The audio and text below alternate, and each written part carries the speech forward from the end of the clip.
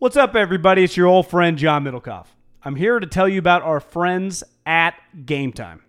Here's what I need you to do. Go to your smartphone, download a little app called Game Time. Baseball season's in full swing. Oracle Park. Been there a million times. Never doesn't live up to the hype. Go get yourself some garlic fries, a brewski, maybe some ice cream. They have very good Ghirardelli ice cream there. And when you do that, promo code HAM. So download the Game Time app. Your first pair of tickets, promo code HAM, H-A-M, save $20. The A's, only going to be in the Bay Area for the rest of this season. You probably can basically go for free. Just buy a pair of tickets to any baseball game. They also have comedy shows if you want to check one of those out, or concerts. Game Time app, promo code HAM, save yourself $20. We don't even need a thank you. Just hammer that promo code. After the end of a good fight, you deserve an ice-cold reward. Modelo is the mark of a fighter. You've earned this rich golden lager with a crisp, refreshing taste. Because you know, the bigger the fight, the better the reward. You put in the hours, the energy, the tough labor. You are a fighter, and Modelo is your reward. Modelo, the mark of a fighter. Drink responsibly. Beer imported by Crown Imports, Chicago, Illinois. Middlecoff! Hey, Beaves! Recording this on a Tuesday, getting ready for a Tuesday night. Oh God, he's a gem, man. He's pretty special. All right, we got some things to get into. Football, a lot of football, Chase Center. But let's tell people, John, this podcast is sponsored. It makes money because you make it money. We appreciate that. The support.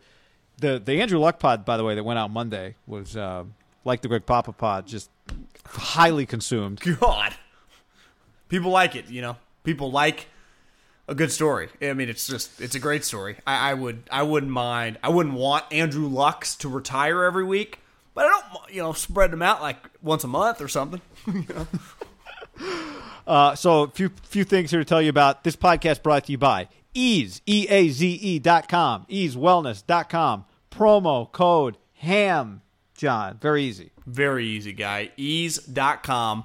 Last night, as I was dabbling in a little Eaze.com, promo code HAM, delivery to my house, I'm flipping around Netflix, and I get Dave Chappelle, who clearly is also up there dabbling or has dabbled.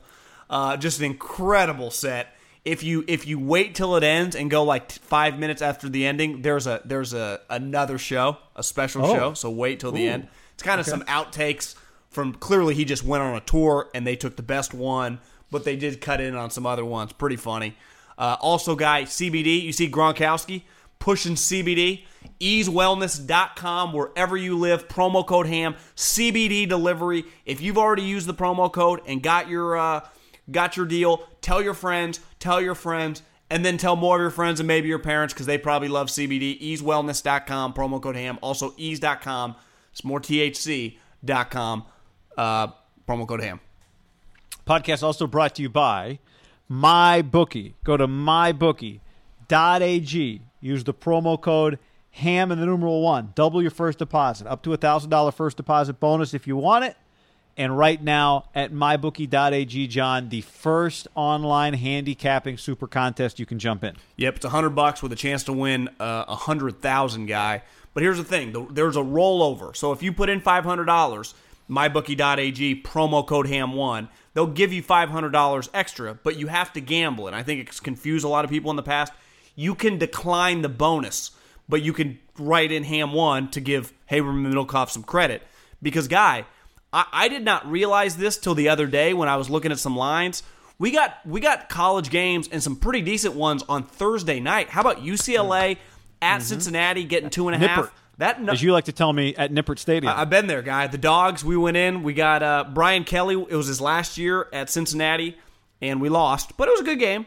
We got Georgia Tech at Clemson, 36.5-point line. I probably wouldn't touch that. But the interesting game, because you've been telling me, Jeff Schwartz, the people out west have been saying Utah is stacked, loaded, pretty crazy opener. Haberman has called this game on Fox Sports 1, no big deal. SB Nation called it the 32nd best game of 2018. Utah 5.5. You got any quick thoughts on that? That seems like a small line for a BYU team that struggled a little bit, guy. Again, on mybookie.ag, promo code HAM1. BYU was up big at halftime on them last year. Utah didn't have to play the game. I like Utah there. But I think BYU has some players that are better than the record. I think their quarterback's really good. Zach Wilson. Remember, he completed like 20 straight balls in their bowl game. True sophomore, wanted to go to Utah. Yeah, most of us didn't watch that. Oh, I didn't watch either, but I knew the stat. Rivalry game, so BYU in Provo. In Provo, I almost started thinking, is that where Utah play? No, there's Salt Lake City, and then there's Logan. I think it's a cool little stretch right there. If I'm don't sleep on Ogden, not Daniel Ogden, but Ogden, Utah, home of Damian Lillard. Don't sleep on Daniel Ogden either. Producer Cambiar. If I remember correctly, thinking back to that game last year, I think it's like 7 of the last 8 or 12 of 13. Like these are single score games. They play each other every year, no matter what, right? There was a break there. You call that the Holy War? You call it the Holy War? Yeah. Well, at least up until about 2023, when people start complaining, and it's just called. Actually, I don't know that they call it the Holy War anymore, but you call it the Holy War. Yeah. That's what people know it as. It's I mean, for a team that's supposed to be really good, it's just not an easy game to open up against your rival there. No, just played them. I mean, they just played them in their season finale. What's head coach for BYU is the dude that used to be at Oregon State, kind of Samoan guy. Kalani Sitake. You talked to him when you did the game? Yeah. Nice to you, or he big time you? No, it was awesome. People say he's one of the greatest people in college football. You've been around him. I've been around him a little. Coach Reed's really good friends with him and used to bring him to the combine. I would imagine, is it Whittingham? That's how you say it, right? Mm-hmm. Kyle Whittingham, yeah. Is pretty just these next 48 hours, because today's Tuesday, so it's basically the equivalent of a normal Thursday, is starting to get a little on edge, right? He's one of my favorite people, John, because he's always like at Focus 1000. He's always on tilt, ready. I sat next to him at dinner once. I think I've told you the story. I've probably said it on the podcast, but 2 years ago, I was broadcasting Utah's opener, and we had the meeting with Whittingham the day before, and he comes into the coaches' meeting drenched. He had just come from the pool. He swims, but he's jacked, so he also lifts, but he swims. It's to keep the fat off when you're getting strong, I think. That's right. And so when you're eating a lot of steak. Yeah. And so he's just like, focused football coach, matter of fact. I'll never forget. He gets up, water dripping still. He leaves. All right, we good? Turns around, walks to the door, stops halfway the door, turns back around, holds up the goggles, and he says, sincere means it. If you're going to swim, you should use goggles. And then turns and walks out. We know. We've all been told that since we were like 5. The chlorine. Just fucking fundamentals, John. Fucking fundamentals. To me, on just not knowing much about BYU and just following Utah, this feels like Utah. I think they cover. I would take them the 5.5. Now it's just it is somewhat of a guessing game week 1, right? But I like the 5.5. It's a guessing game, and they are. I mean, the level of hype that team's dealing with right now is. So it's easy for BYU to play the underdog. Notoriously, a little. Despite being very religious, they do cross some lines. The crowd, it gets a little ugly. So tough environment. I'm probably not going to gamble that game. The one I am though, the Fickle versus Chip. I like Cincinnati's supposed to be pretty good. They've done a good job of getting all these bounce backs. Like they got all these dudes from Alabama and Ohio State. They got the guy from Harbaugh, but Harbaugh wouldn't sign the waiver, so he has to redshirt or whatever. They're pissed at him. They think he's not taking mental health seriously. But I like Cincinnati to kick the shit out of them. All right. I guess we may or may not do another podcast Wednesday morning. Yeah, we'll just keep feeling the flow, guy. We'll okay. What you want? You want to start with the Chase Center? Well, you were just there, so I mean, I read that Anthony Slater article. I got some takes, but I want to hear your, real life interaction with it. So I was there today, Tuesday morning, came out of the bullpen, and did some interviews with just some, Rick Welts, Joe Lacob, Bob Myers. Maybe you heard of him, as you like to say, and Looney. Yeah, Kevon Looney was awesome. Told me about his new place in the city. Is he an LA guy originally? Oh no, he's from he's from Milwaukee. Yeah, exactly. So, so we did the interviews on the floor, and this was for a thing for the NBA, Sirius XM NBA Radio is making like a 1-hour special out of it. And I mean, it's incredible. First of all, it's incredible. It's the first time I'd been in the Chase Center seen some pictures. I read Slater's article also. I think the big question a lot of people have is like, what's the crowd going to be like, and will it be loud? It's hard to know because I think the question about like Levi's comes up. The one thing I can tell you, standing on the floor, little different for a around, basketball game, right, than a football game, just naturally, even if the crowd is super rich. As long as they're there, it's going to be semi-relaxed. Yeah, there's a roof. I mean, Yeah. that just fundamentally helps, right? Fucking turn up the music. Noise. Yeah, exactly. It's a shorter game. You need less energy to get through it. Wasn't than a football Belichick game. claiming the Colts were doing that for years, or someone was claiming the Colts? There was a team in the Type NFL. in I think it was noise, the yeah. Colts. So the one thing that was clear to me, like both Lacob and Welch made a point to say, we thought for a second about whether or not we'd make this accessible for hockey too, and decided no, we don't. We want this to be primarily a basketball arena, and then obviously concerts. And so what it does is it does feel tight, like in a positive. What I mean that in a positive way. When you look up, when you go up to the top and look down, it's like that's a long way down. But when you're on the floor, it does not look that far away. The 3 levels that are lead up to the roof above the main lower bowl don't look that big, and so it does feel like everybody is right on top of the court. What's They the say what's the number? 19, It's- 20? No, I think it's like 18. It's smaller in capacity than Oracle Arena. Because isn't Staples like 26 or something? It's huge, right? Is it that big? they- Yeah, they- I've sat at the top of Staples, and it's really far. And they did not want that. I didn't realize Slash, they Staples didn't have the was space. 26. But, well, I guess you You could keep build going up. You could go up. Yeah, like you and I have talked. Like I think smaller stadiums make sense in a day and age where it's harder to get people to go. Make the ticket more valuable. You've been to Jerry's Palace, right? Yeah, that was pretty awesome though. Yeah, but I mean it's badass. unique with football. Where do you? Because Slater talked about the video board. He thought was easily the biggest. How do you compare that to relative to like the NBA? Because I saw someone tweeted at Slater going, "If I'm sitting up here, it'll be hard Yeah. not to just watch the video board," which to me isn't the worst thing in the world. It's not. I don't think it's the worst thing in the world either. How big is it? It's big. I mean, it's big. Now it's bigger than Golden One, and that one's big. You've been there. Yeah. The Kings Arena. This one's big too. You've I been don't to thi- Golden One. Yeah. What yeah. arena? Just on. It's you probably went for a game or whatever, so it's harder to tell. Yeah, I'd say the primary difference is Golden One's pretty big, right? Golden One lets you like do the lap on the concourse in Golden One, which I really like. pretty easily because it's so And like big. you can see, yeah. So I remember one thing I always thought was cool. I went to Cleveland a few years ago, and they had like little box suites on like behind the floor seats, and so they kind of have that here. But I mean, I think the whole thing is going to be like, are they good enough that people will go, and if so, is it loud? I think just based on the configuration, it'll still be loud. But see, to me, they're already in a Jed conversation. He sold all the tickets, right?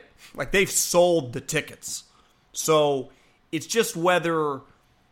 I think the hard part is when you get such a high-end consumer and a little like the 49ers, but on steroids, you're coming into the new arena. So awesome, so good, being so cool. It's hard to live up to it.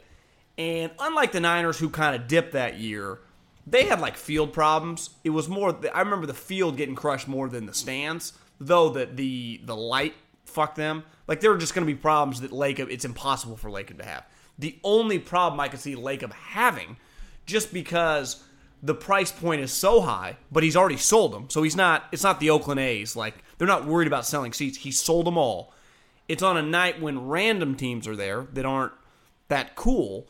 If that guy who's paid, let's just, I don't even know the number, but let's just say it's $500 a seat midway through the lower bowl. Like, because that's what he pays equivalent for season tickets on top of the, separate from the PSLs. He couldn't put that ticket online for $500. No one's going to buy it. And once you're at that, like that guy's probably making more than $500,000.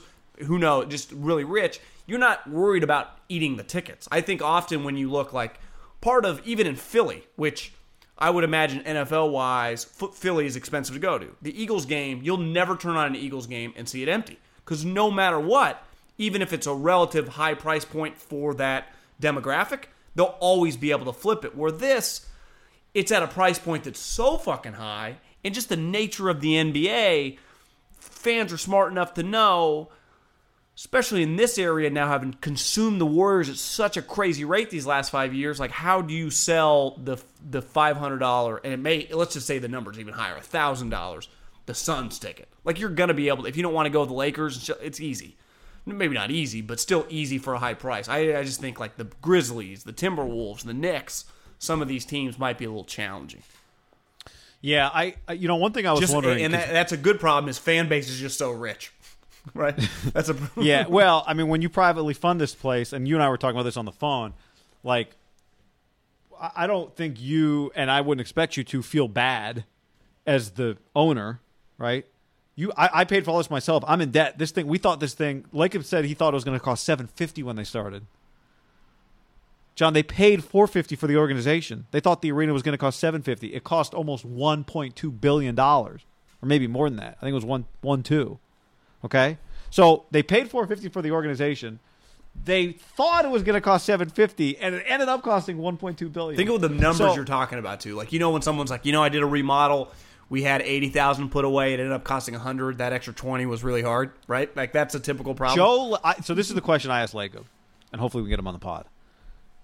What was crazier, thinking you could build this arena, or telling the fans the night you got booed, after they just watched a team miss the playoffs for 16 out of 17 years, that you're going to win a championship within 5 years? What's crazier? And he said building the arena was crazier. Well, because he's dealing with crazy Bay Area people too. Building in San Francisco is insane. Building it yourself is insane. Just insane on top of insane on top of insane. So one thing I was wondering, though, because Bob Myers said that he didn't think, like, one thing, just talking to him, he said that he didn't think, he thought they'd have to, like, they couldn't necessarily just take the foot off the gas like they have in years past, because the regular season is going to matter so much more to them this year, because they just got to get to the playoffs. Yeah. Right? Like, they're not just giving 50 wins to start the season now. So here's my question is, like, you wouldn't choose to not have Kevin Durant and not be the favorite to win the title and have Clay and all that. But is there a chance just the unknown with this team actually creates some interest that helps them in terms of it? Helps them with interest. Helps people tune in every night and want to see what they're going to do. Because, like, what is this team? I remember the last time Steph didn't have Kevin and blah, blah, blah, he won the MVP and no Clay and D'Angelo Russell. Like, this is just different. I wonder if initially, if they win some games early, if it just helps them because people haven't seen this before. Well, I think on the most basic level, anytime you move in somewhere new at this, when you're this popular like they are, I mean, he's on like a Jerry level around these parts right now. So it's going to be pretty big. I think the one wild card is, when do they tip off? Like late October is opening day. Whenever. It's usually right around Halloween. The first preseason game is the 5th of October. So, yeah, it's like the 27th, like real I games, think, that they play the Clippers. There's a chance that, like, to me, if the Niners are winning, then they'll take a little thunder away just because football will be a really big deal in this area. If you tell me the Niners are 2-6 when they start playing games, I'll be like, well, people are... I just make me cringe thinking about it for business reasons. My point is, though, just the like, if the Niners are like looking like a playoff team, I'm not saying it takes anything away from them. I'm just saying he could, if the Niners are done, like, it's clear they are not going to the playoffs, there'll be a big deal on Sunday. But people ain't going to live and die with it. They're just not. We saw it last year. That's not. I'm very confident on that. But if the Niners are in a playoff race, you just go to the Warriors. It's really cool to do on the game, but you're not maybe living and dying beside the super, super diehards with the NBA on, like, the minutia. Now it's cool to watch D'Angelo Russell and, Steph kind of in FU mode and what's Clay's status. But I think if the Niners are done, he just gets to be kind of the king big dick for the whole season. Yeah, definitely. But I even think if the Niners are good, there's just some element of, like, Tuesday night against the Grizzlies, like you said. Like, what does this team look like? But that's happening. That's happening no matter what. People are checking it out, and they're going to do good TV ratings, and people are going to be, just casually consuming no. And that's because they got a new toy. We agree. They got ultimately. A new toy. Yeah, exactly. Like I just remember when Kevin, it was clear Kevin was leaving. Like, oh, this is not good for the Chase Center. You didn't win the title. You'd love to be going in with the title, but actually, this, I don't know. Glass half full would say maybe this creates more interest, just in the sense that it's more of an unknown. Did you walk to the players' locker room? I did not. That part, I think they showed that to some people yesterday. Where they have to walk up the stairs. That's not done yet. I did. Yeah, what'd you think of that? Well, I mean, it's one of those that's hard when you're reading it. You have to visualize it. I can't have some take on it without walking it because it does sound a little weird. I mean, part of it is like what Jerry asked his players to do is a little weird, right? They wrap way around, they walk through fans. Jed kind of did it, and then they just scrapped it. They don't even do it, right? So it's one of those when you're kind of walking through players and walking downstairs or walking through fans. It's one of those things that sounds really cool. You know, like when you're in the meeting room, when they're putting it together, you're trying to be different. And then in reality, well, the Cowboys, you know, it's a straight walk, but it is through people. It sounds like the Warriors kind of are through people / downstairs. Oh, I didn't get the impression they were through. Maybe people. not through people. Then maybe There's definitely stairs. I think my guess is the stairs go up from the locker room. Yeah, it's lower to the arena. Yeah, maybe not. Maybe it's the other way around. I think it's lower. I think the locker room is below, so you got to walk up I think the you're stairs. right. But is it like 5 stairs or is it like a pretty steep set of 20? Right. Not ideal. Although I will say, the one that blows my mind is Oregon football. Like, one of the greatest facilities on earth. They have to walk down 2 flights of stairs from their locker room to get out to like the practice field or the stadium. That's new, isn't it? In their new, yeah. When I went there, but they wasn't there. But John, they're in cleats, and there's 80 of them.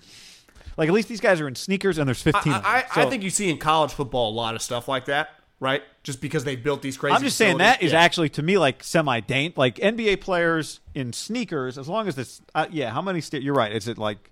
But how many Should they have an like college escalator? football players, like carry their sliders to the field and put them on the side, or do you think a lot of them just walk in their cleats? No, I think they go in their cleats. Yeah. They clickety clack down the steps. It's 2 stories. It's kind of nuts that in the history of these crazy facilities now in college football, no one's taking a tumble. So I mean, I read that too, and I was like, that's not ideal. Because remember at Oracle when they would run up the tunnel, I just think you're limited with space, right? No doubt, yeah. Oracle when they'd run up the tunnel, like there were some fans right there. That's kind of, I guess, what I was assuming. Not necessarily like Jerry where they're in the bars. Because remember when we first got to Levi's, you assumed that the 49ers, because the locker room's over there, was going to kind of walk through the bar, but then it never ended up happening. You're like, well, they could do it kind of like Jerry, but they just... Because they were going to come out at midfield, right? Yeah, then they just don't do it because then I think Jed realized, well, we're on the other sideline. It almost feels like... I think Harbaugh didn't want to do it. Wasn't that part of the deal, too? But it didn't really make sense. Like, Jerry, where they walk out, they just go to their sideline, where the Niners... I would be shocked, Guy, if the 49ers, just a couple of their little things where they've got nailed on. Now, it's not all apples to apples because grass, the sun will have zero effect. But just the Warriors were just other people's mistakes. Even the Giants 20 years ago, they had the benefit of the doubt of. Plus, how many new arenas in the NBA over the last, 15 years? Because say what you want, the Kings organization been a debacle. That arena's badass. You walk in, you're just like, this is badass. If you didn't know, if I just put you in the inside the arena, and it said like Lakers on the bottom or Heat on the bottom, you would just be like, this is a big time arena, right? The Golden One, Right. And people kept telling me, and I finally got to go. Was it last year or 2 years ago or whatever? And you're just whoa, it's sweet. Does it feel as open? Because when you walk into the Golden One, it just feels very open. It's sweet.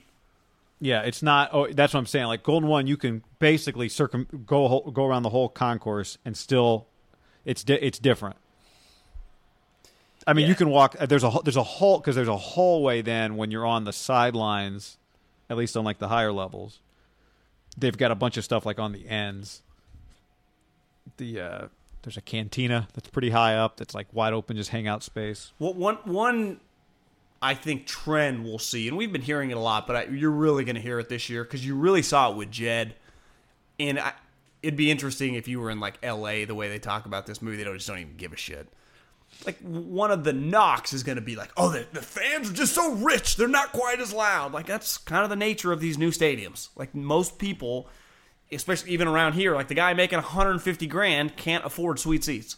Like the guy who's going to be able to afford the lower bowl when Levi's open and definitely when Chase open is going to be a higher end client, is going to be a higher end rich guy. That's just the nature. Now, like no one's ever said like the Lakers or don't yell loud enough, and clearly it's really expensive to go to a Laker game in the lower bowl. We see the type of clientele they have the first couple rows. let alone like just the 15th row at a Laker game when they're good. How much do you think those tickets cost? It costs a shitload. So I think that's an easy kind of narrative for people to hammer. Oh, it's just too rich. Yeah, that's how this whole thing works. Back to the luck thing, talking about the fans.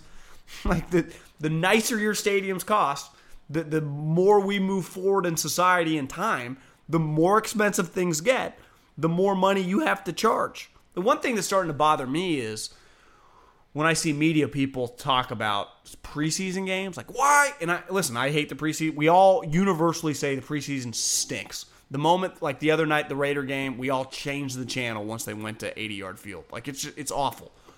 But this notion of they should only charge $10. Well, they're charging whatever they're charging now throughout the league. And same with the NBA, which I harp on a lot. Like, God, their tickets are really expensive. People pay.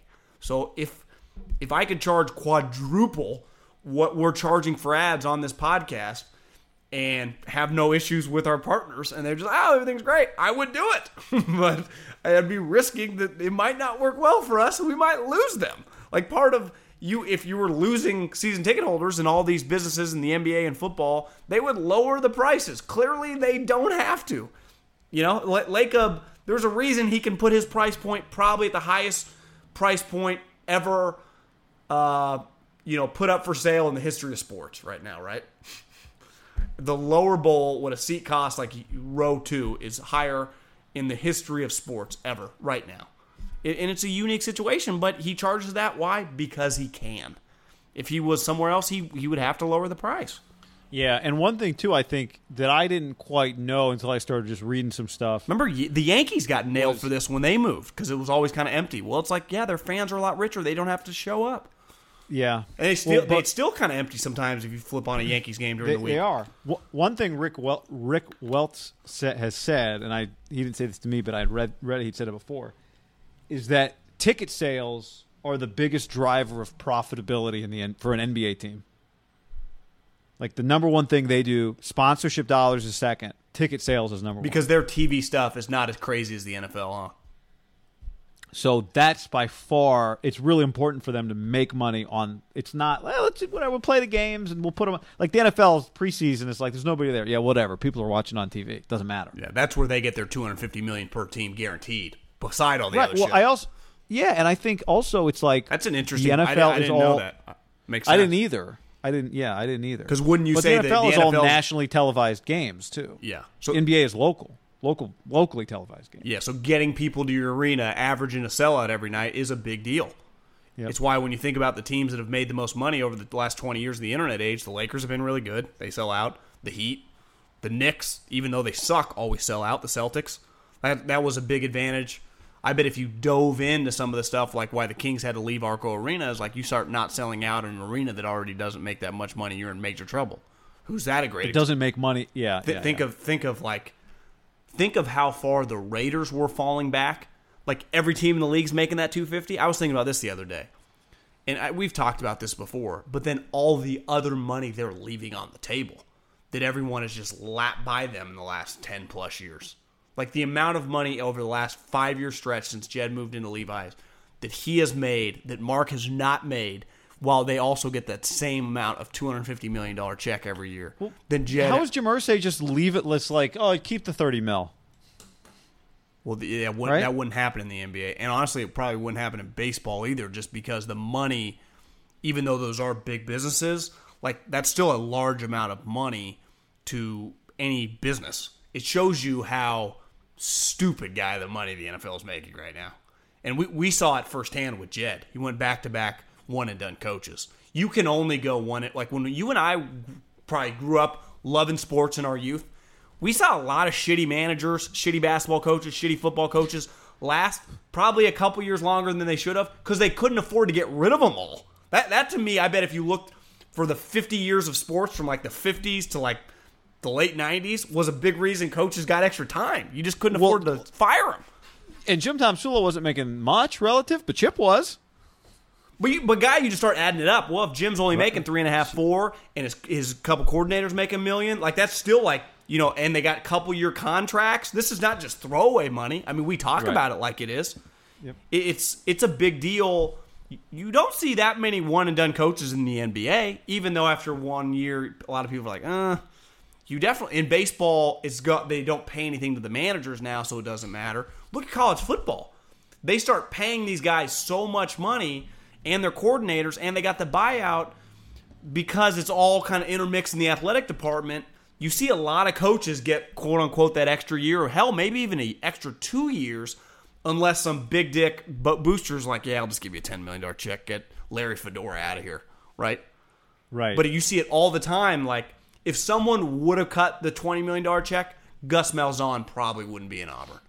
But it's like, God, we can't afford to pay the buyout, pay him out, fire all his coordinators, and then what do you have to do when you do that? Well, then ideally you want a better coach. What do they usually cost? Money.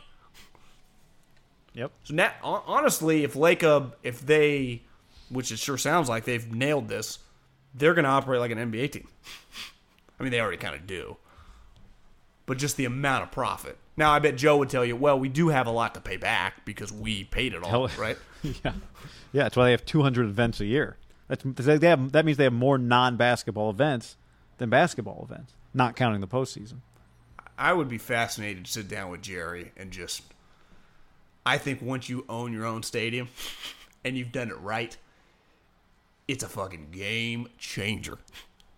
I remember vividly one day, I used to work out like a couple times a week in the morning with the Eagles, and our president, Smolinski, Don Smolinski, who's still the president of the Eagles, would always be, he was a big, tall, skinny guy, always just probably there like 5:30. Actually would not work out, excuse me. I would just show up to shower before work in the morning. I would just and hope to make a business connection while you're there. But I don't know, I just showered there because I could sleep a little longer. Like, we'd usually get him around 7. Middlecoff showed up at 7. Yeah, I'd be out of bed by like 6:40, but I'd just have my clothes right there, drive right to work, hop in the shower. And I remember him telling me one time some of the numbers. Wait a second. You would get out of bed, put on underwear, pants, No. I would just get out of bed shoes. in my like Eagle shorts and t-shirt. Oh, okay. And basically just get in my car, drive like 10 minutes to work, have like the slacks and polo in the locker, and shower there. You want to know one of the benefits of being bald? That's one. But even if I wasn't, like, I could have wet hair. It's not like it's a football Yeah, but office. you hadn't showered yet. So what are you going to do, wet your hair after you get out of bed? I'm saying you get out of bed, roll right in. I guess you could throw a hat on, but you look kind of, you could go bald. No one knows you just rolled out of bed. But if you had to go, like, you would shower in the morning, right? If you were going to work. Right. But I'm saying if I roll out of bed and then went to work before I showered to shower at work, I'd have to do something. I'd have to put a hat on or wet my hair first. So this was probably in like maybe 2010, 11. And the Eagles built their stadium in like 2001 when it clearly changed Jeffrey Lurie's financial life and turned them into one of the league's elite cash cows. It's not, I mean, the football is clearly a big deal. Every major act, like Jed's now kind of getting, and Staples gets, and Joe's going to fight to get, he gets in Philly. And they immediately, like Taylor Swift, and they cut Taylor's, boom, here's $2 million or whatever. These numbers are just crazy. Well, if I'm cutting you 7-figure checks, think of what I've just made, right? When I have access, well, I get the parking. We'll give you flat. Like, they love giving the flat rates. Okay, Taylor, what's it cost to give you, tonight? Oh, $3.5 million. Okay, cool. We own everything. We'll cut you a flat rate, take care of everything, and you make an easy profit. We're making $6. I don't even know. I bet the Niners are doing the same shit. WrestleManias, the Kenny Chesneys, the Rolling Stones are just cha-ching, cha-ching, cha-ching, cha-ching, cha-ching. That's where Mark Davis, all these guys in the league, and a lot of these guys in the NBA are just been going cha-ching, cha-ching, cha-ching as the internet age and everything has changed. And I mean, it's just they have so much goddamn money they don't even know what to do with. And some of these owners, like the Davises, and there's probably still a couple of them in the NBA, definitely in football. That's why Dean had to latch on to Kroenke. Mike Brown, that just have no money. Imagine being in the business. You get all this money. Like, use that money and then make more money with the money. That's what everyone else is doing. Well, I think a lot of people, just some of my friends in business who are make a ton of money will just tell you the major difference is just some people have balls and some people don't. Like a lot of, they're just naturally a little scared, and they're scared to change, one, and two, they're just terrified to like put their own money, right? Just to make like their own risk. And that's what a lot, like you see Mike Brown or even Mark Davis, like Mark, if you guys would have ran your business better, you could have just done all your own risk, even in Vegas, and financed it and fucking owned it all. But that's not how they operate. Yeah. Clearly, the Spanoses wanted no part of being like the lead dog, you know? God. But that's in like Joe. That's why Joe, like Jerry, they're wired like that. Like, I want to own the whole goddamn thing. Hell yeah. I don't want to answer to a soul. That's where the Niners kind of, I think, butt heads, is because they kind of had to do a deal, mainly because at the time the Yorks just didn't have the cash. They're a little, dependent on the city of Santa Clara. It drives them nuts. Like, you got to turn off the lights by 10. Well, fuck, we got a concert going here. We can't go to 11? But that's not even anybody. No one even lives by the stadium. I don't get it. It pisses them off. But at the end of the day, they do know. Like, well, we did sign up for this. It's just a way bigger pain in the ass than we ever thought. We were going to talk about Dante Pettis. I'll be honest with you, it doesn't do much for me right now. But I got something that I think you'll like better anyway. Guy, I mean, I talk about whatever you want. All right. So I can't believe we haven't talked about this, but AB has tweeted about Ben Roethlisberger. John, well, did you see Roethlisberger Sunday Night Football? The most Roethlisberger interview ever. And we've been telling you this podcast forever because we listen to his local interviews in Pittsburgh. We're like, this guy is nuts. He says shit that no one notices. Roethlisberger. Did you think when he said I was wrong for going to AB, but then immediately pivots to say, well, I did the same thing to James Washington as well? Yeah, fucking Ben. He's a rookie who had James called me afterwards and thanked me. Yeah, so it's like at the end of the day, he didn't say it, but he's thinking like I did the right thing. That guy was just kind of a pussy to his reaction.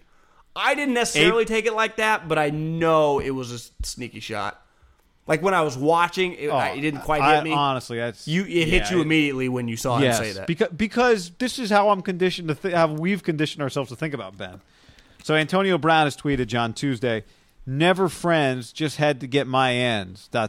Shut up already. Retweeted the video of Ben. Didn't subtweet. Retweeted the video of Ben talking about his friendship. Never friends, just had to get my ends. Shut up already. So I didn't like you. I just pretended to get my cash. Shut up. Because obviously we saw what happened, and obviously it ruined a friendship.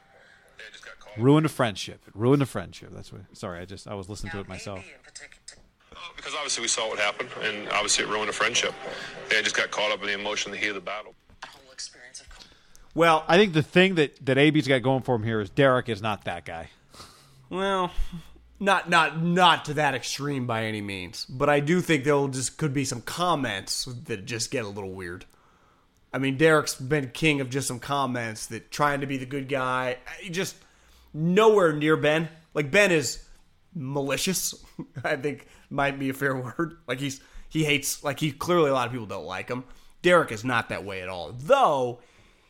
He consistently says some things after the game that'll just be like, I could see where it drives some people some nuts, including Antonio Brown. The one thing in that Tafoya interview, because remember, Antonio Brown had the hilarious interaction with the shop when he said the motherfucker threw it to the defensive lineman and he blamed it on me.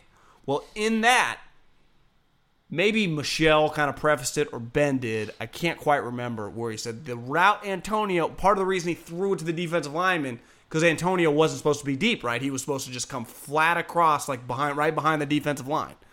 So I think it was Ben. So he indirectly kind of called him out there too. Like he ran the wrong route, which to me does kind of matter. Like was Antonio just doing his own thing? Like if he legitimately ran his own route, or did Ben fuck up? I would like to know. And I guess Todd Haley, he was already gone. Only the players and the coaching staff would truly, and Antonio probably at this point would never admit he screwed up, and Ben would never admit that he screwed up. So you'd probably have to get like a Mike Tomlin, like whose fault was this? I would be interested to know whose fault it was, because that would at least give me a little clarity. Because there is a chance Antonio Brown ran the right route, right? That Ben fucked up. But I can't take Antonio Brown 100% seriously to think that he didn't just kind of do his own thing. And maybe Antonio, if he was just normal, like a Larry Fitzgerald, he'd be like, well, I was going to run where I was supposed to, but there was so much clutter, I kind of ad-libbed. We've been playing together for 10 years. I think he'd see 84 white jersey and not throw it to the defensive lineman. And then I'd go, I would side with Antonio. Like, Ben, you're a fucking Hall of Famer. Like, make an ad-lib play. Look, what you and I think about AB has long been established. That he creates a lot of this stuff, but I think what is just repeatedly clear is that he did not act alone. There was not a lone shooter in this situation. No, he did not act alone. I almost said in Pittsburgh, and then I realized there was a shooting in Pittsburgh, and so maybe I shouldn't use that. But you're not Dave Chappelle. No, I'm not. That's the problem on Twitter. People think like, oh, comedians say it, I can say it.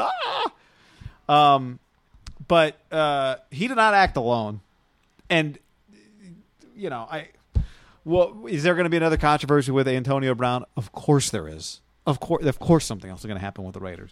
But it seems like Ben just now they've been together a while too. This is year 1 here, but just made things worse. What do you think about the ratings in Pittsburgh being the highest in America? Like more people in any city watched it in Pittsburgh than any other city in America. Well, it did what like. Oh yeah, I was going to say the Steeler game the other night did like a 30. I know that's not what you're talking about, but just as an aside, didn't it do like a 34 on Sunday Night Football? Well, to me, I think that's a great just forward into this conversation. The Pittsburgh Steelers mean more in their community, or as much as any team in America, any sport, like Duke basketball, Alabama football, fucking Yankee, you name it. Now the demos, the amount of people changes area to area. The Warriors in the Bay, whoever, the Dodgers, you name them. They are on par. I don't know how you could separate just because it's not apples to apples the amount of people you have. But that team means a lot. And at the end of the day, Antonio Brown, in the history of their franchise, I'd have to Google how many Hall of Famers they have, but they don't have one guy. They have countless Hall of Famers. They are one of the highest level franchise. When you just say the Pittsburgh Steelers, you immediately just think like, damn, the Pittsburgh, the Miami Heat, the New England Patriots. Like you just think now I was going to say the Giants, but we'll see. Hopefully back. But I was going to say the Dodgers, but they haven't really won. But the highest level franchise in sports, right? Duke basketball, whatever. They're going to care. Like the fans didn't fuck up the relationship. They loved that guy because he was kicking the shit out of everyone for everyone. So yeah, if I was a Pittsburgh Steelers fan living in Pittsburgh, you bet your ass I'm watching Hard Knocks. Especially when Antonio Brown's their biggest character. People were trying to like rip him like they're keeping tabs on. No, I just think the fans probably like the guy. How many Antonio Brown jerseys they sell the last 7 years? It'd be like if there was a Hard Knocks for basketball and Steph Curry was now on the Miami Heat and the Hard Knocks for basketball is on the Miami Heat. They're going to watch. It's exactly what I was about to say. And I think part of it, too, is you just want to know, like, this thing that was good ended, and you want more insight into why it ended. Yeah, like, just because you're watching doesn't mean you're on Team Ben, anti-Antonio. You might think Ben's kind of a clown, but he's just your quarterback, so you deal with him. Like, all those people watching, everyone thinks, like, oh, they're just all in Roethlisberger's, back pocket. No, I bet both those two guys drove him nuts at times, and they loved watching Antonio play. I mean, how would you not? He's had 6 straight years of 100 catches, 1,000 yards. Can you imagine being a diehard Steeler fan and having that dude on your team while your team's making the playoffs every year? Like, that's my dude. Like that's my guy, right? It's like Steph, Clay, and Draymond around here. Now they didn't win a championship, but that franchise just views themselves as champions. So yeah, we didn't win it, but we're a Super Bowl level team, right? Right. So it's like, yeah, you can I don't know if the Yankees are going to win the World Series or not this year. It doesn't change the way their fans think about it. Like that's right, and if they don't win the World Series, it doesn't make them wrong. Yeah, like loser fans, like if the Browns go 9-7 and don't make the playoffs, it'll be interesting with a franchise like that. Like the Steelers, the Patriots. Seattle. I wouldn't even say looks like to me the Steelers are on a level that's just the Niners aren't on that level anymore because they haven't been going to the playoffs for the last 20 years really. Beside Harbaugh. Like, the Steelers just win. Our 35 years of life, all they've done is win. And before you and I were born, you know what they were doing? Rattling off Super Bowls in the 70s. So it's like they just view themselves, we're just winners. And this guy was a big part of it. He was one, you could argue there were times over that 6-year stretch where he was their best player. Roethlisberger, because he's a quarterback, is more important. But that game, remember the game that he had against the Raiders? Roethlisberger got knocked out of the game because Alden fell on his foot. So they had, like, Landry Jones come in. Like, a lot of those catches happened with Landry Jones. Remember, like, Roethlisberger legitimately got hurt because he got rolled up on by Alden. I just kind of remember that right now. I don't know what time of the game that. It might have been, toward the middle or the end. But definitely not all those catches came from Roethlisberger. Like, Antonio's an ass kicker, and in his mind, going to dominate whether Haberman throws him the ball or whether Joe Montana throws him the ball. Like, it doesn't matter. And we're about to find out if that's true. Now, it's not like he's playing with Case Keenum. I mean, Derek has been really good in this league. Like, a high-end, like, was an MVP consideration. Anytime, to me, you have an MVP-type year, and you do it throughout a whole season, and you legitimately might have won the award if something catastrophic didn't happen, like week 15, 16, or 17. People write guys off like that too easily. Like, his ceiling is just pretty high still. And that's why I'm kind of bullish. I think the Raiders' offense is going to be really good. I don't know.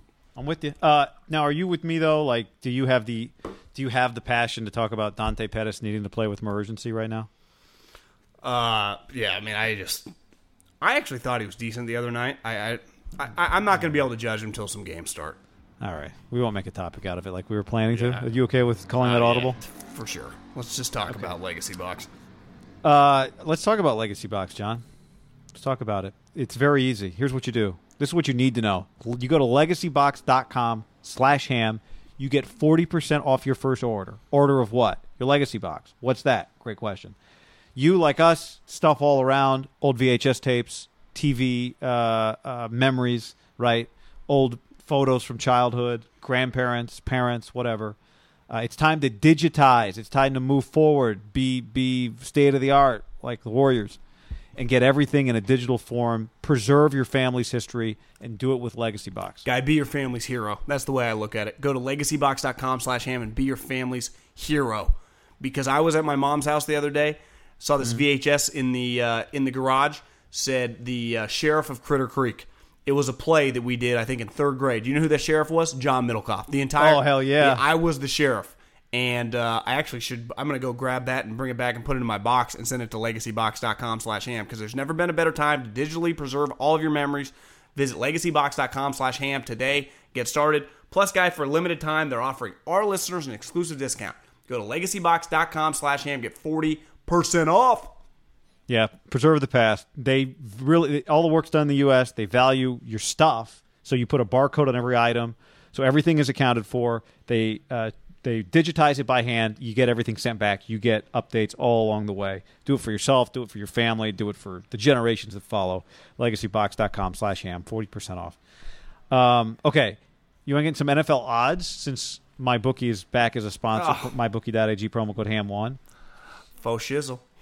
Where do you want to start? Do you have one? You got one? Yeah, I wrote down a couple interesting, just the segment of, I just picked a couple. What I did was just go and pick, started with Defensive Rookie of the Year, which works for us in this area because we had two players drafted in the top 5 that are defensive players. And you could even say for the Raiders, they got 2 first-rounders. I mean, is Jonathan Abram a better option than Cleveland Farrell? But here's a couple names I wrote down. Nick Bosa is 7-1. I don't like him at all just because I don't think he's going to play enough.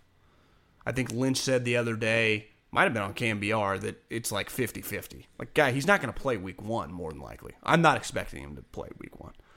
Quinnen Williams 10-1. I think the problem is for like a defensive tackle, it'd probably have to be a double whammy. Your team would have to win. I don't know if you need double-digit sacks, but you probably need like 8 or 9. That'd probably be a stretch. To me, the guy that jumps out is, I think Carolina actually might be pretty good. This guy's already got a couple sacks in the preseason. Brian Burns, dude from Florida State. Yeah, I saw really athletic, can bend the edge. I was just like, damn, this guy is legit. And then Josh Allen, he just, I was texting with Flip the other day, just asking him about him because I saw the highlights. He's like, God damn, he dominated the game. I forget who they played in the third preseason game, but he was everywhere. And he's still a rookie, so he said he's still learning the spots, and he's lucky because they got a bunch of other good defensive players. But I had another guy text me this morning that he was listening to a pod from last week, NFL guy, busy, and he's like, God, the Raiders should have taken Josh Allen instead of Cleveland Farrell. He clearly can play 4-3 defensive end. And just watching him, the highlights, again, I'm kind of helicoptering in. The highlights of Josh Allen looked pretty awesome. Now, the question on Josh from my NFL sources we're just like, is he some crazy love of the game guy? And if you're not a crazy love of the game guy as a pass rusher, it can expose you. But it sure looks like he's playing with a love of the game. And he's just equipped. Like, the one thing Brian Burns and Josh Allen are going to be helped from is they're just going to probably be on good defenses. Think of the guys playing around Brian Burns. They signed Mike Daniels once the Packers cut, or no, excuse me, Gerald McCoy once Tampa cut him. Kuechly's still one of the best players in the league. They signed Eric Reed, who's been pretty good for him. Ron Rivera is just a defensive coach. Like, they typically have good defenses. And same with Josh Allen, even probably fivefold on top of that. Like, their defense is way better just talent-wise. I mean, he's playing around Calais Campbell and Udakwe and all those corners and Miles Jack. That I'd keep an eye on those two guys. Brian Burns 14-1 and Josh Allen 9-1. Okay. We'll get into to make the playoffs because is there a chance the Jaguars actually are a little more interesting now? Leonard Fournette, yeah, they skinny? are. There's a guy I want to know his odds because there's a guy I like for offensive rookie of the year. I think he's already off to a good start. You want offense? I want T.J. Hawkinson's odds because that's who I like. Okay, T.J. Hawkinson 25-1. I like that, John. Which, like, for example, the top guy is 1.5-1 Kyler Murray. I would agree. No, I just think it's going to be hard for him as a rookie quarterback. It's just, to me, like, it doesn't. Well, it's pretty clear who the safe pick is going to be. It's a running back. You go Josh Jacobs, the starting running back for the Raiders, who might have a good offense. He's 6-1. Like, that's a safe bet, right? Yeah. Because he could. Is it crazy to think that Josh Jacobs, the Raiders went 7-9, had a top offense. Jacobs runs for 1,200 yards and gets 60 catches. Like, it just has a really good season. What's N'Keal Harry? 16-1. See, T.J. Hawkinson's longer odds than N'Keal Harry. Yeah, that's like not even that close. Like to me, T.J. Hawkinson's walking into an offense that is, as long as Matt Stafford's healthy, is always good. Well, how often on like Sunday at like and he's gonna he's been throwing to him. How often at Sunday at like 11:45 when you got the Raider and Niner game on one TV and you got Red Zone on the other, when the Lions come up and they're just flinging it to like, God, who is that guy? Is that what's his name? Who's that guy? They score points. That is the one that hurts. Is where like what's his name goes to the Colts and all of a sudden is fantastic. Yeah, Eric Ebron. Yeah, but he was kind of different. Like, this guy's a little more complete. Ebron's much more of a receiver. Now, the problem is Ebron is just an elite player now. Like, Ebron's an all-pro level pass catcher. He's going to, we'll see with, I guess, luck gone. That's a problem, potentially. His value diminishes a little fantasy-wise. How about, you know what my bookie has, John, is odds to not win the Super Bowl? Okay. Like, you can just bet it minus 40,000 on the Dolphins to not win the Super Bowl. What are the Patriots? The Pats are minus 900. God, so the odds, that to me is terrible. I got a good one for you. That wouldn't even be fun to bet on, would it? How about this one? To make the playoffs. To me, the only way that's fun, by the way, is if you bet the Patriots minus 900 and you got money to burn. You need to feel something. Yeah, but even then, like the risk of them winning the Super Bowl, so you'd be betting like $900 to win $100 for them not to win the Super Bowl? Yeah, it's awful. It's only if you need to feel. Yeah. But I would just bet on them not to win against the team they were playing. I know. You're right, but someone's betting on it. To make the How about this? Okay, what do you got? Well, I was going to give you one more here. Like, you can bet any Super Bowl matchup. So you can bet like plus 250,000 that the Cardinals and Bengals meet in the Super Bowl. Okay, but what's like Chiefs Saints? See, I don't have this. I only have to Packers to the G's. So I don't have I got to scroll a little more, I think, or maybe I need another page or to sign in or whatever. But like let me try and find you a good one here. Cowboys Chiefs is plus 5,000. See, that's not terrible. Okay, how about this? Real stuff. To make the playoffs. To make the playoffs. Yeah, you can also the great thing about to make the playoffs, like for example, I'm trying to find a really good team. Like the Chiefs. For example. To make the playoffs, you got to bet $400 to win 100. To bet against them making the playoffs, you get really good odds, right? So it's just good teams, but there are a lot of teams kind of in the middle. So 3 teams jumped out to me. One is the Panthers. that I think they made the playoffs 2 straight years before last year when Cam Newton fell apart. Christian McCaffrey might be my sleeper to win the MVP beside the quarterbacks. I think he's. I listened to a Peter King interview with him, and I'm kicking myself. You know when you hear those like scouts go like, I had to look back, I realized why I missed. The league, remember, because I thought like, I wouldn't take him in the top 10, and now it turns out he's Julian Edelman. Well, if you could do it all over again, like what Julian Edelman has. Like, he's a Hall of Fame level competitor, and he's not a Hall of Fame slot guy, but he's a damn good player. Christian McCaffrey had that when he came in the league, but he was also a running back. And he has, like, the fire and competitiveness and drive. Like, he was not going to miss. I just didn't quite... A running back that ran between the tackles. Yeah, I just didn't quite realize the true importance of catching it from that position, and it's really amplified these last 2 years. I think, I'll give you a bold take, I think he's going to be a Hall of Famer guy. I think Christian McCaffrey has a chance to be a Hall of Fame NFL player. And just hearing him with the Peter King interview. Peter King had back-to-back interviews like over the training camp. It was just Richard Sherman and Christian McCaffrey. Like, that's a pretty smart little stretch interview. The Panthers, plus 170 to make it.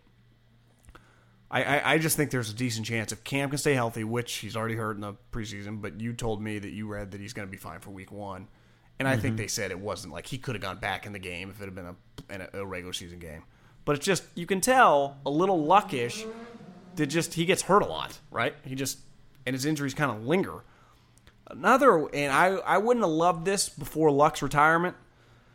But what about the Jags? Leonard Fournette looks like a new guy. I mean, he looks skinny and he's running guys over. I get it's the preseason, but to me, I'm not looking stats and shit. Just what does he look like? And he looked fast. He looked explosive, and he looked pissed off because he should be, because he embarrassed himself last year.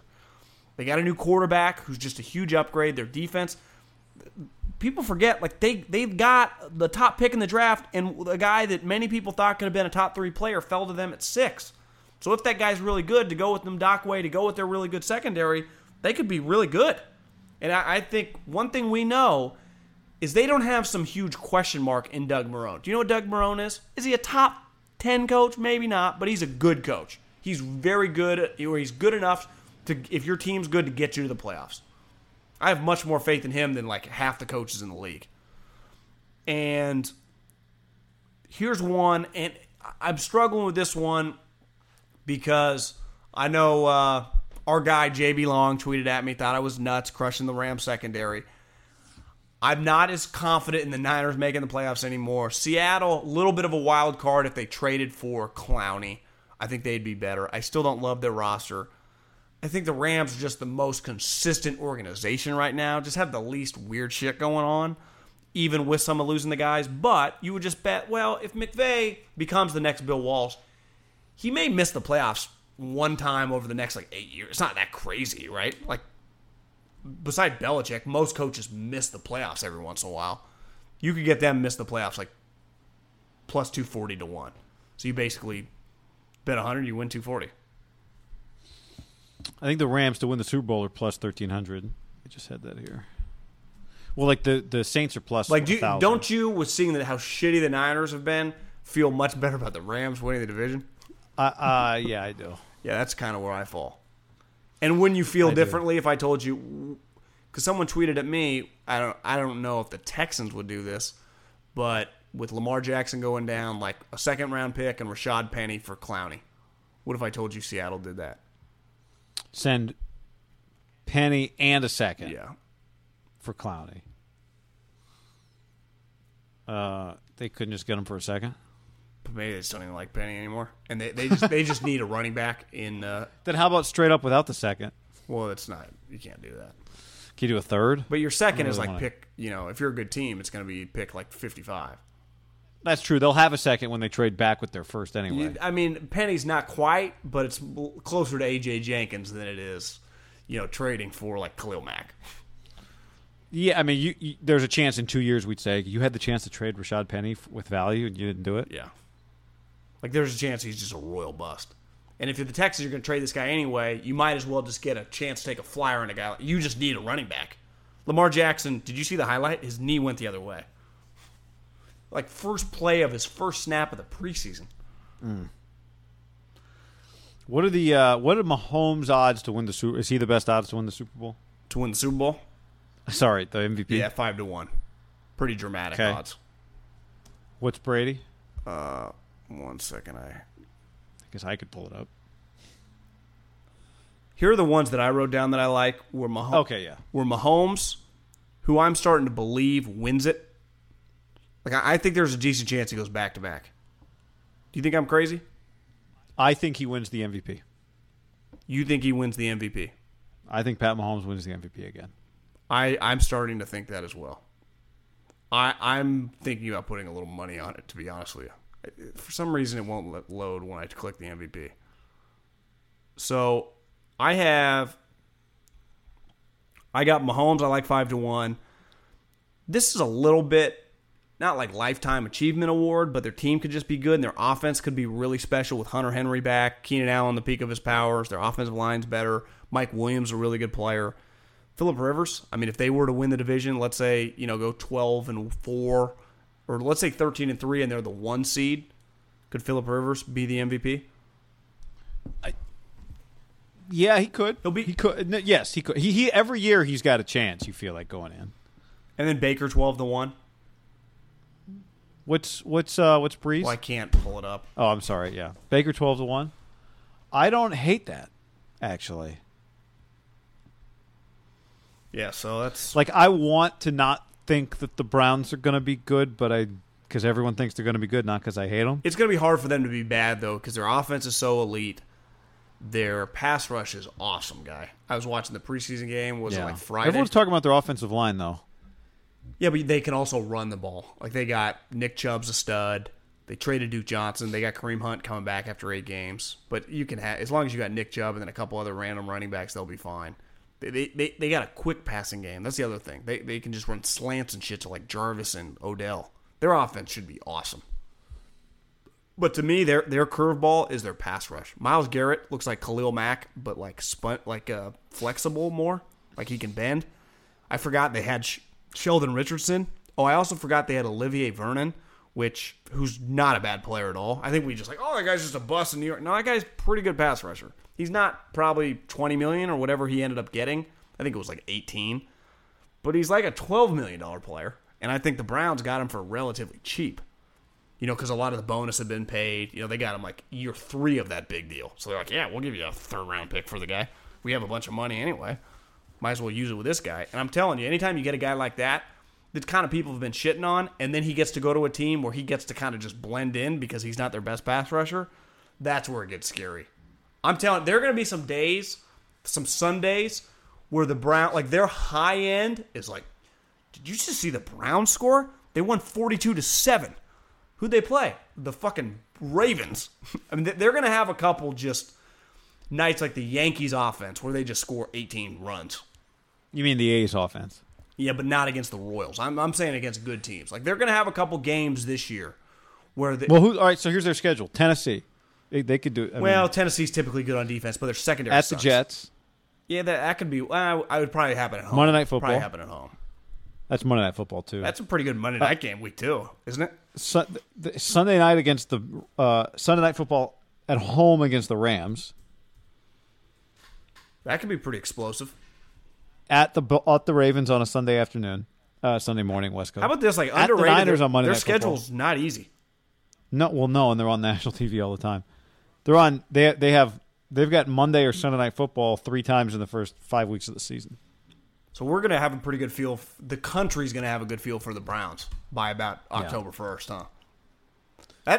Is that a little extra pressure for a franchise like that? Like you're getting thrown to the nation? Yep.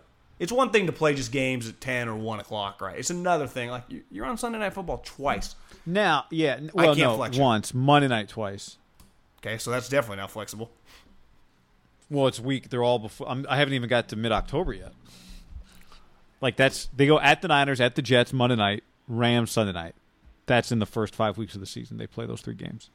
Well, I mean, if this goes as planned, maybe Baker's going to have to get everyone on his team a box of awesome. Boxofawesome.com. Promo code HAM. It's that easy. Promo code HAM for 20% off your first subscription box. You're constantly on the go. You're like Haberman and Middlecoff, grinding away, hanging out with friends. Not a lot of time to think about upgrading your style, your apartment, maybe the little guys. That's where boxofawesome.com comes in. Guy, each box goes for under $50 on Box of Awesome, but has over $70 worth of value. And obviously, with our 20% discount, you're saving a lot of money. The first of each month, you'll receive an email with your box details. You'll have 5 days to change colors, sizes, or add extra goods to your box. If you're not feeling that month's box, then simply skip it. From barrel aging kits, which I just got, limited edition cigars, weekend bags, also got that one, classy DOP kicks, do you know what a DOP kit is, Guy? No, I haven't got one. I'm going to have to Google that Google one. it, though. Box of Awesome, just essential goods, guidance for the modern man. Oh, again. You know, I did get a DOP kit. I guess it's like a toiletry bag with a bunch of stuff in it, which I did get, like body wash, hair cleaner, that's shampoo. Oh, all kind of stuff. I love a good DOT kit. Again, to receive 20% off your first subscription box, go to boxofawesome.com, enter promo code HAM. That's boxofawesome.com, promo code HAM, 20% off your first box. Go do it. Yeah, what's great about it is it's not like you're not getting stuff you don't want. You go online, you see what's going to get sent to you. You can either change, if it's a shirt, change the color, change the size, opt out of it. So you get to look online, go boom, want that. Great, and then it gets sent. Or you go, not feeling it this month, skip it, and it gets skipped. So you're not dealing with stuff that you didn't want to begin with, but they're just putting stuff in front of you that you might not have otherwise found. Boxofawesome.com, promo code HAM, 20% off your first box. Whoop. Couple NFL headlines here to fire away on. Hit a couple. Okay. You know what? Let's start with this. This is just a quickie. Bill Belichick pretending like people took it like he didn't, like he was pretending like Andrew Luck wasn't worth his time, which is how it got interpreted when he was like, I don't really follow you. He's a good player. I don't really follow him. I saw it and thought, I'm guessing he texted Andrew Luck because he probably thinks he's tough as hell. But Patriots came out and said, yes, he's aware of it. He just didn't. The question was asking him something different about like what all went into it. He wasn't going to get into that. Very on brand for him. So I thought it was like you told me this is one of his top 5 answers. I'm with you. It was one of the ballsiest because it's like, whoa. Like I know they turn him in for deflate. They have been firing. They have tried to sink your franchise. Yes. But man, it's Andrew Luck. He didn't do any of that. No. I would be shocked if Belichick didn't send him a note, but I refuse to believe that he didn't do that on purpose, so I'm going to take it for what I originally thought it was because it makes it way funnier for me personally. Yeah. John, I mean, I'm with you. He's smart. He is smart. Yeah, I thoroughly enjoyed it. Because here's what happens in those situations, even if you haven't gotten on Twitter or even in some wild world in which somebody hasn't texted you and said, holy shit. You know what happens when you're Bill and you're about to walk out there? The PR guy leans in and says, just so you know, Andrew Luck retired. Like, they tell you that. Yeah. You might get asked about this. Be ready. Sources say that's their job, right? Sources say if they're good, if they're worth their salt. Do you think I'd be a pretty good PR guy? You just get to read cool shit going on the internet and just tell your coach about it? Is that really all you do? And then send out some, like, you do have to be careful when guys get arrested and shit. You got to be ready to move. I wouldn't be good at that. I'd be like, you'd probably have to dial back on. You'd have to dial back on Twitter a little. I do not speak for the team. Yeah. But you got to be big on like when a guy wraps his car around a telephone pole super wasted, and you know that like he blew a 2.0 and he's just a bad guy. You release like we're still gathering all the facts. We do not point the finger. But here's what I'd tweet like that guy's an idiot. I'd cut him right now. It's not my call.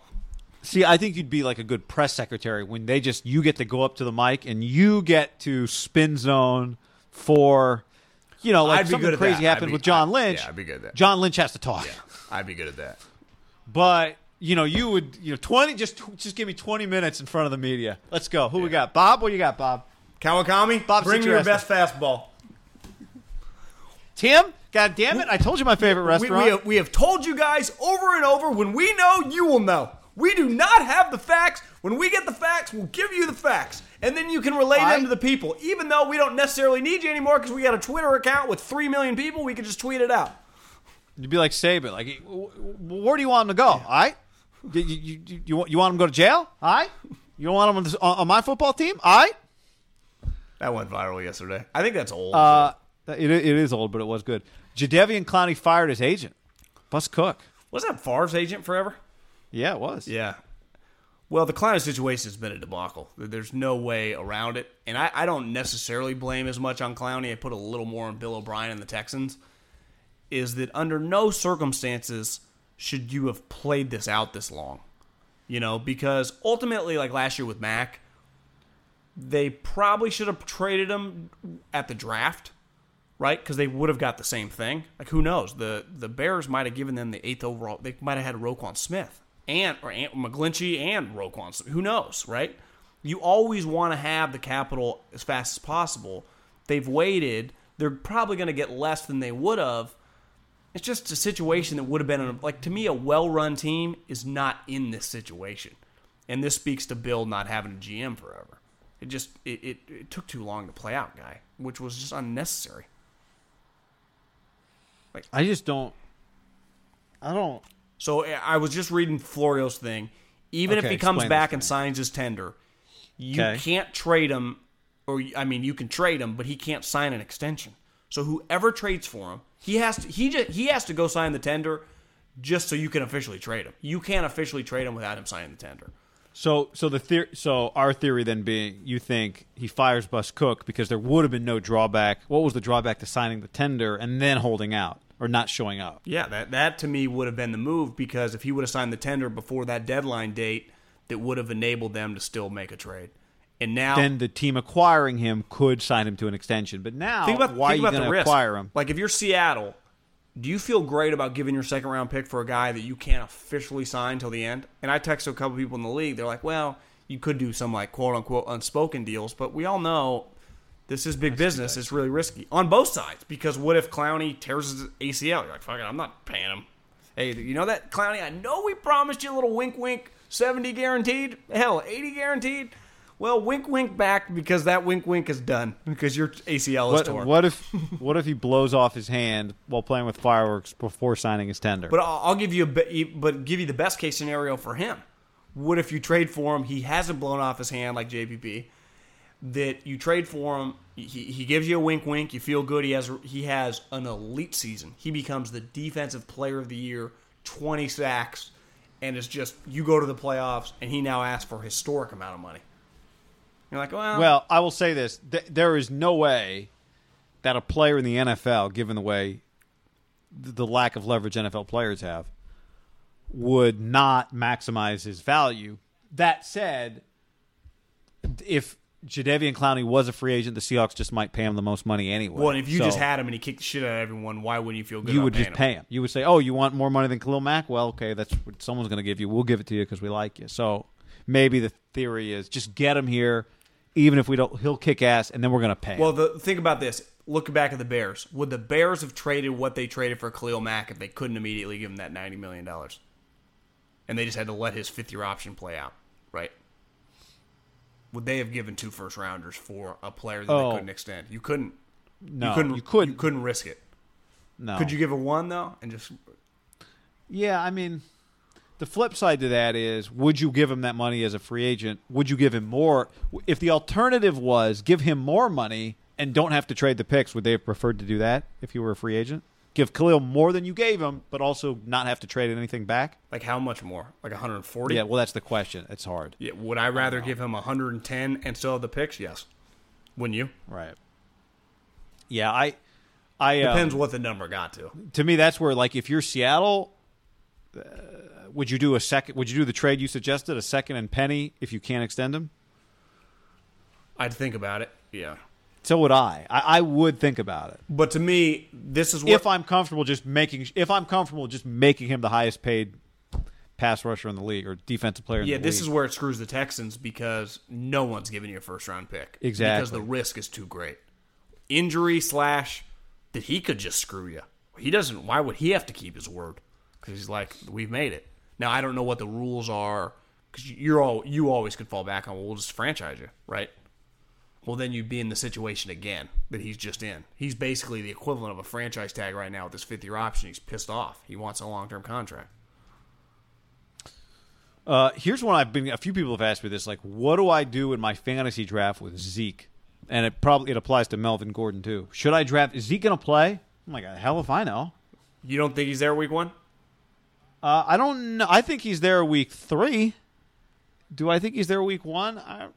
I think I don't think he's going Le'Veon. I'd be pretty shocked by that because it didn't work out that well for Le'Veon. But Le'Veon was going to be a free agent.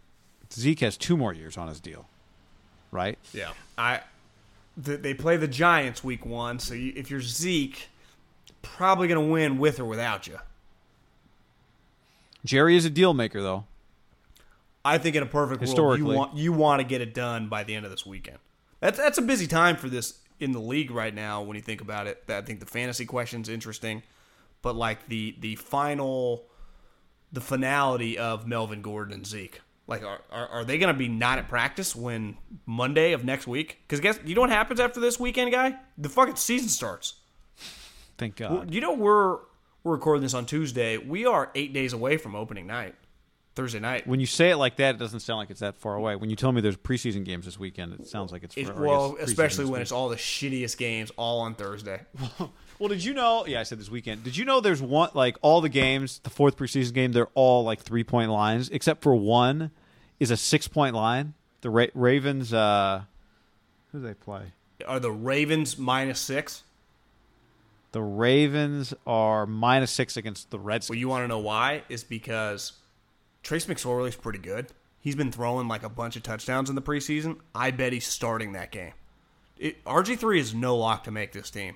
I think Trace McSorley is going to be Lamar's jack. Like Trace McSorley is getting starting quarterback love in Vegas because I bet they're thinking like, well, what if he throws 3 touchdowns in the first half? Teams are so shitty in preseason, the Redskins won't be able to match it. I'm telling you, guy. I watched. Oh, there's a few other there's a couple 4-point spreads. That's a good analysis. Well, I would imagine it's the backup quarterbacks are decent. Like, give me some other 4-point spreads. Well, Niners favored by 4 against the Chargers. Well, they got better backups than them. Who's the Chargers' backup quarterback? Geno. Cowboys. No, Tyrod. But do you think Tyrod's even going to play in this game? I wonder. Oh, that's right. And shotgun. Yeah, I bet it's just. I bet it's just 12 gauge. 12 shotgun Kelly. Cowboys -5 against the Bucks. Jacks minus. Oh, there's actually a handful of -4s. Yeah, I'm not gonna go. Lions. Browns are -4.5 against the Lions. Can you name the Browns' backup quarterback? I mean, I don't know it. So, is it Matt Barkley? No, but he's the Buffalo Bills' backup quarterback. Is it Kevin Hogan? I think he's out of the league. Is it? I don't think you'll ever get it. Do you have it in front of you? No. You don't think I'll ever get it? No. Seriously? Yeah, I mean, is it someone I've heard of? You've definitely 1,000% heard of him. Has he been in the league long? Yeah, he's probably been 10 years. It's just kind of an obscure player. You know, just played on a lot of teams. Okay. Matt Flynn's not still around. Yeah, but he's in that vernacular. Who is it? Drew Stanton. I wasn't getting that. Yeah, see, it's just, but then you know exactly who it is, but you just never would have got it. Mm-hmm. That's correct. Okay. So what do you tell people about Zeke? Draft him or don't draft him? I think I would be a little scarred from last season. I would too. I think it's risky. That's why you play daily fantasy. You'll know by Friday night because DraftKings. We'll play a little game next week. You know what I meant to tell you? I texted you this. I meant to say this I was thinking about this on the pod real quick before we wrap it up the other day. That I wanted to say it because I was not going to tweet this. In the aftermath of Doug Gottlieb's tweet, is Gottlieb's competitive greatness to leave that tweet up amidst Gottlieb puts that tweet up. It's a freaking firestorm. 24 hours go by, and Doug maybe thinks shit's about to calm down. And then out of nowhere, Troy Aikman retweets him and uses profanity. What was a profanity use? I think he said bullshit. Okay. And just reignites the flame. And now there's a lot of I stand with Troy. Yeah, okay, great, thanks. Yeah, thanks for that. Well, but Doug Gottlieb, through it all, has not deleted. This sounds like sarcasm. I thought the tweet was bad, but I do stand. I truly You tweet what you tweet, man. And if you put it out there, you put it out there, and you stand by it. Because, Guy, you know what you realize? And I watched his he doesn't necessarily think he's wrong. one. And two, once you delete the tweet, you're just going to reignite the flame again, too. So there's no point in deleting it. The problem for him is that, like, someone texts me, they're like, did you see Bo Jackson weighed in? I'm like, no. Yeah, he was the one that said I stay with Troy. Oh, he did? I stand with Troy. Oh, thanks, Bo. That, Torrey Smith quoted it, taking a shot at credit cards. And Doug had a good point. Like, we're just going to bring up this 23-year-old thing. We can bring it up at the end of time. Like, it happened, whatever. Yeah. But Torrey Smith quoted it. And then I just saw randomly, like yesterday, I just saw Kevin Durant retweeted Torrey Smith. Obviously, Kevin Durant, how many followers does he have? Like 20 million? The occasional just random, like, LeBron James or Kevin Durant just weigh in, just reignites it at such a high level. Well, I saw Beto Duran, who I've known for a long time in L.A., tweeted, like, at Doug Gottlieb, can you untag me? My replies are blowing up just because I got tagged in a tweet with you. It won't stop. I saw Nagler say the same thing. It's like, well, of course, we all probably think the same thing when he tweets that. If you chime in, you leave yourself open to just being in the fire on shit you don't even care about 24 hours. Like, just how about this? When everyone's shitting on a guy for something, not that serious, like, come on, that's the problem with social media. I didn't chime in, so guess what I don't have? I'm not involved in my comments. Neither are you. That's right. All right, on that note, we'll see if we do another Wednesday. Maybe not. But this was good. Adios. Later. This is the story of the one. As head of maintenance at a concert hall, he knows the show must always go on. That's why he works behind the scenes, ensuring every light is working, the HVAC is humming, and his facility shines. With Grainger's supplies and solutions for every challenge he faces, plus 24/7 customer support, his venue never misses a beat. Call quickgrainger.com or just stop by. Grainger, for the ones who get it done. Prescription products require completion of an online medication consultation with an independent healthcare provider through the LifeMD platform and are only available if prescribed. Subscription required. Individual results may vary. Additional restrictions apply. Read all warnings before using GLP-1s. Side effects may include a risk of thyroid C-cell tumors. Do not use GLP-1s if you or your family have a history of thyroid cancer. If you've struggled for years to lose weight and have given up hope, did you know you can now access GLP-1 prescription medications at TryLifeMD.com? We're now offering eligible patients online access to GLP-1s, the breakthrough prescription medication that can help you lose body fat and weight. Listen to what people are saying. It's fun to put on jeans that you couldn't get into 6 months ago. Every morning, I look forward to getting on the scale. For anybody who's struggling with their weight, it's a godsend. And here's the best part. Your insurance may cover 100% of the cost of your medication. So go to TryLifeMD.com to have your eligibility checked right now. Get started today at TryLifeMD.com. That's TryLifeMD.com.